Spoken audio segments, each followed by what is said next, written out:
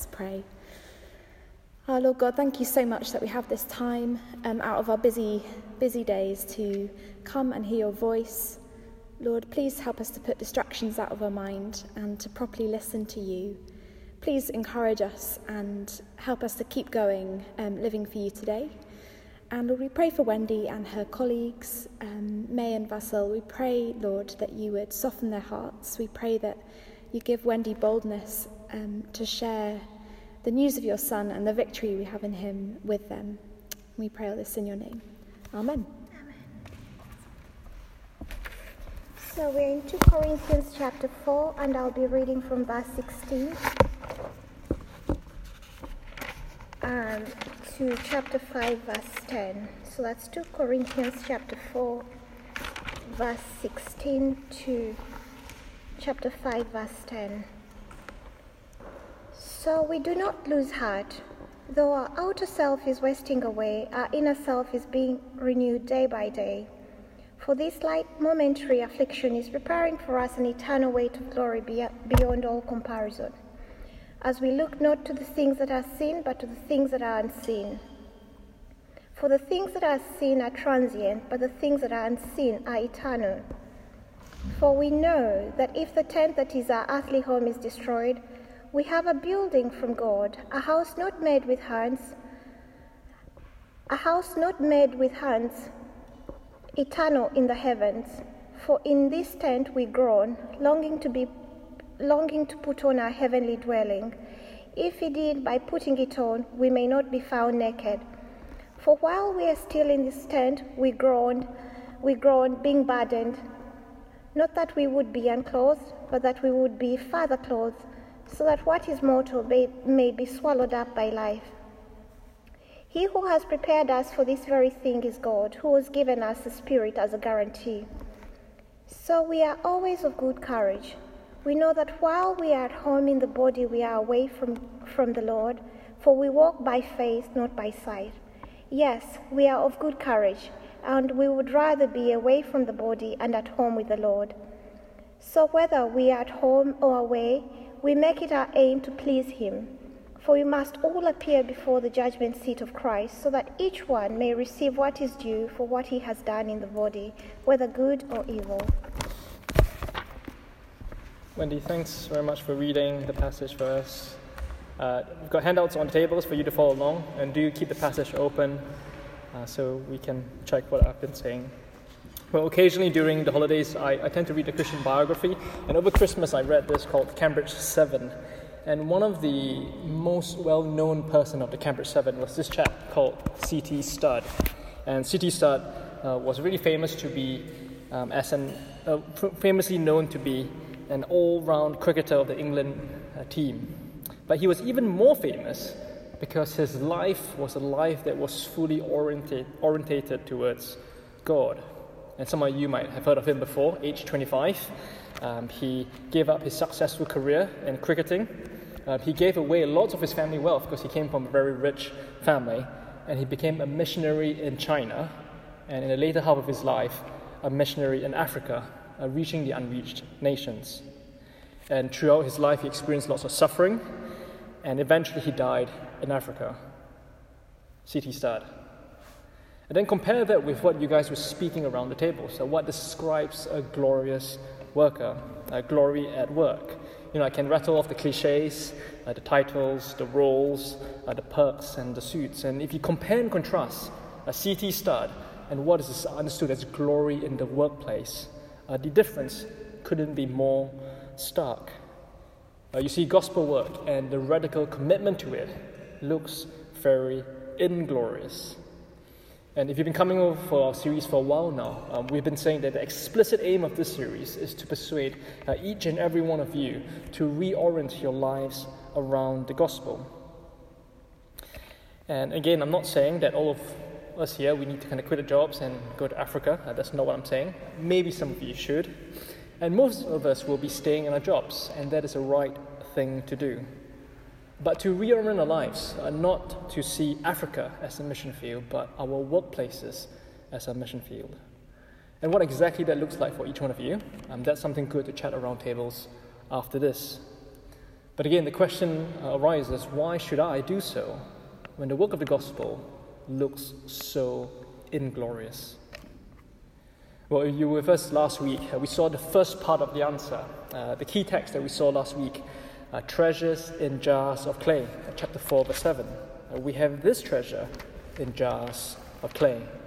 And the picture we were meant to have in our minds was, if you like, a clay jar, cracked, battered and bruised, held together by some sort of divine glue, barely holding it together.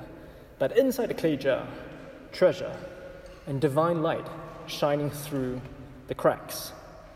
And it's that combination that embodies the death and the life and the speech of Jesus. Why is it looking glorious? Well, because it looks exactly like Jesus. But there's more to see, because last week was, if you like, part 1. This week we see part 2. Because the clay jar, well, is not the last word. The clay jar is just the initial stage. It is just the beginning, because there is something to come after the clay jar. There is transformation into the final stage. And here's our key text for today, chapter 4, verse 17. For this light, momentary affliction is preparing us for an eternal weight of glory beyond all comparison. Well, why does gospel work appear to be so inglorious? Well, it's preparing us for transformation into an eternal weight of glory. Well, look to verse 16 again. So we do not lose heart, though our outer self is wasting away, our inner self is being renewed day by day. For this light momentary affliction is preparing us for eternal weight of glory beyond all comparison, as we look not to the things that are seen, but to the things that are unseen. For the things that are seen are transient, but the things that are unseen are eternal. First, I want to apologize for the first header. It's quite a clunky header, but the thing to see is that transformation work connects point 1 and point 2. But maybe the thrust of the first point is to see that the clay jar, well, it's a precursor to something more. Verse 16, there's inner renewal for something more. Verse 17, it's preparing us for something more. Verse 18, there's a movement from transient to something more. Well, what is that transformation to? Verse 17 again, it is preparing us for an eternal weight of glory beyond all comparison. Well, you might ask, what does Paul mean by an eternal weight of glory? I think we have two options. The first is this: the eternal weight of glory refers to God himself as we behold him face to face, the weightiness of his glory. It could mean that, but I think it's more likely to mean the second thing. Not God, but our own personal transformation. The clay jar body, the outer man, will go, and it will be replaced with something far, far more glorious. The clay jar, it's a preparatory stage for a new, transformed body, and that is the eternal weight of glory. And it's a necessary stage. It's a necessary stage that needs to happen. I'm pinching this illustration, but maybe the best way to describe this is the very hungry caterpillar. The caterpillar who eats apples and oranges and pears and chocolate cakes, and eventually he gets so full that he builds a cocoon. And the cocoon is like a clay jar. We look on the outside, it doesn't look very impressive. But eventually the hungry caterpillar, he starts to nibble at the crust of his cocoon, and out pops a beautiful butterfly. That is the eternal weight of glory. A caterpillar into a beautiful butterfly. Another way to describe it, flip to chapter 3, verse 16, just a page before. Paul says we are transformed into the same image from one degree of glory to another. The first degree there, I think, is the degree of the clay jar. But the second degree is the degree of an eternal weight of glory. Jesus' crucified body, and then his resurrection body comes next. And so Paul is saying, well, if you look at me, a battered and bruised Paul, he looks like an inglorious clay jar. Inglorious on the surface, battered and bruised. But all this is preparation for something more. And if you look at me rightly, you will recognize that behind the cuts and the bruises, you will see that there's another stage to come. Not a beautiful butterfly, but an eternal weight of glory. So why does gospel work look so inglorious? Well, it's a necessary precursor. It's preparatory for an eternal weight of glory. And at this stage, it's probably worth pausing a moment and just think about how it applies to our local churches. I mean, often we don't talk much about the local church here because we're really focused on the workplace. However, there's key lessons to be learned here about what authentic ministry should look like. Because it's not uncommon for churches to mimic worldly glory and portray the Christian life, one that alongside the definition of glory of the world. As a result, what happens? Christians, they grow discouraged very easily. When something bad happens in life, they lose heart. But you see, not according to Paul. Paul says to have a clay jar ministry, that is the first stage of the future glory to come. Well, but then that raises a question. The next question is, well, how does one know for sure that eternal weight of glory is to come? How do you know that stage 2 is coming? That brings us to the second point. It is our spiritual groan for transformation. It's a spiritual groan for transformation. I look at verse 1 of chapter 5. For we know that if the tent that is our earthly home is destroyed, we have a building from God, a house not made with hands, eternal in the heavens. For in this tent we groan, longing to put on our heavenly dwelling, if indeed by putting it on we may not be found naked. For while we are still in this tent, we groan, being burdened, not that we will be unclothed, but that we will be further clothed, so that what is mortal may be swallowed up by life. He who has prepared us for this very thing is God, who has given us the Spirit as a guarantee. These verses are just really interesting verses. Do you notice Paul, he switches the metaphor to describe his physical body as a tent. And the tent is a perfect illustration of camping. Camping, I think, is quite a divisive activity. Just a nod or maybe a show of hands who is quite pro-camping here and who is not. Exactly, very divisive activity. Camping, no showers, potential downpours. I personally quite enjoy it, and I'm quite proud to say that I managed to convince my wife Matilda to come camping with me. But there's a limit to how much camping she can do, and a maximum of 1 day. After that, it's time to book an Airbnb, where there's hot showers and a proper bed. But if I suggest anything more than 1 day, what do you hear? Well, you hear a groan. And what does a groan from Matilda mean? Well, it means that she is feeling sticky and really icky and she needs a hot shower. The groan means that the camping mattress is uncomfortable and she needs a real bed. And the groan means that this flimsy tent, well, she needs a proper shelter. You see, the groan, it's a longing, it's an ache, it's a desire for something permanent, something better. Look at verse 2 again. For in this tent we groan, longing to put on our heavenly dwelling, if indeed by putting it on we may not be found naked.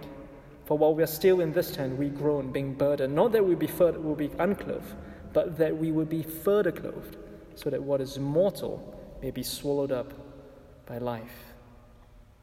See, the groan is a longing for something better, longing to get rid of this physical body, this temporal body, but to obtain a new dwelling, a new house, a new permanent, eternal body.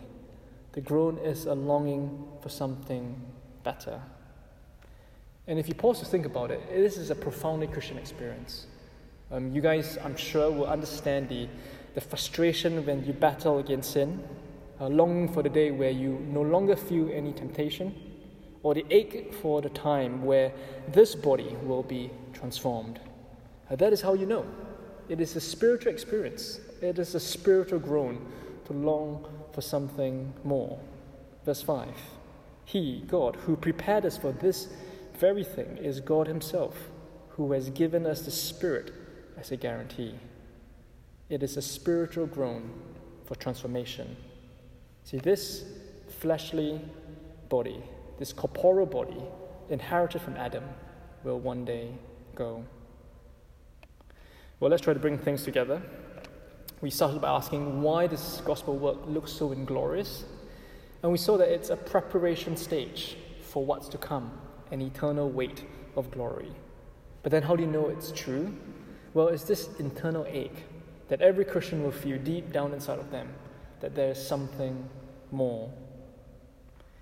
And so what does this mean? Well, what Paul says is that he does not lose heart. Look at verse 16. So we do not lose heart. And chapter 5, verse 6. So we are always of good courage. Paul is saying, I am of good courage because I know that what I'm in now is stage 1, a clay jar, and stage 2 is coming.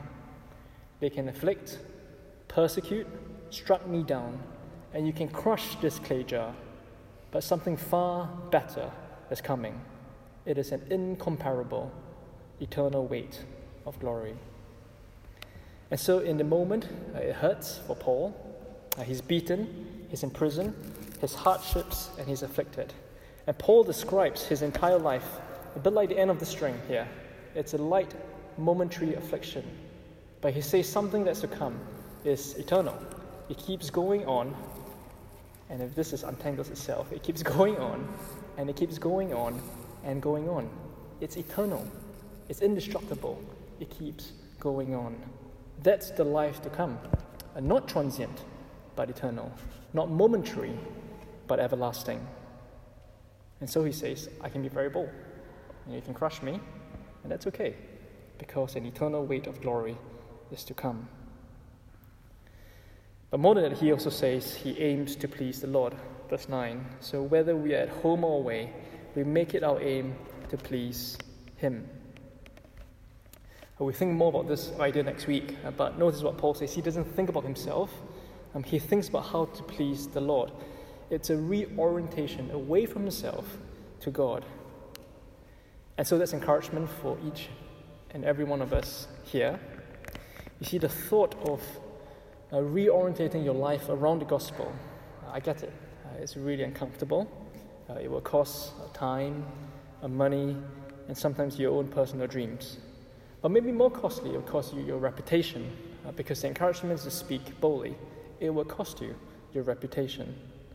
And it takes real courage to speak about Jesus in the face of persecution. And obviously, I can't tell you what to do, but what we can do is to grow in understanding, to really grasp what Paul and what God is saying here. See, Paul is trying to move our understanding from a partial understanding to a full understanding, to look beyond outward appearance, to see that the clay jar, it actually embodies the life and death of Jesus. But to look to the unseen, that this cracked up clay jar will one day transform to an eternal weight of glory. And so if we really do understand and grasp, we will realize that this is the most significant thing to be part of. C.T. Studd, which I mentioned at the start of the talk, he wrote this line, only one life, it will soon pass. Only what's done for Christ will last. And so over the past few weeks, Paul, he's been giving us reasons as to why we should reorient our lives around the gospel. We've seen the achievement of the gospel a few weeks ago. What does the gospel achieve? It achieves the unveiled access of the glory of God. That's what he achieves. But over this week and last week, we saw the appearance of gospel ministry. And why does it look so inglorious?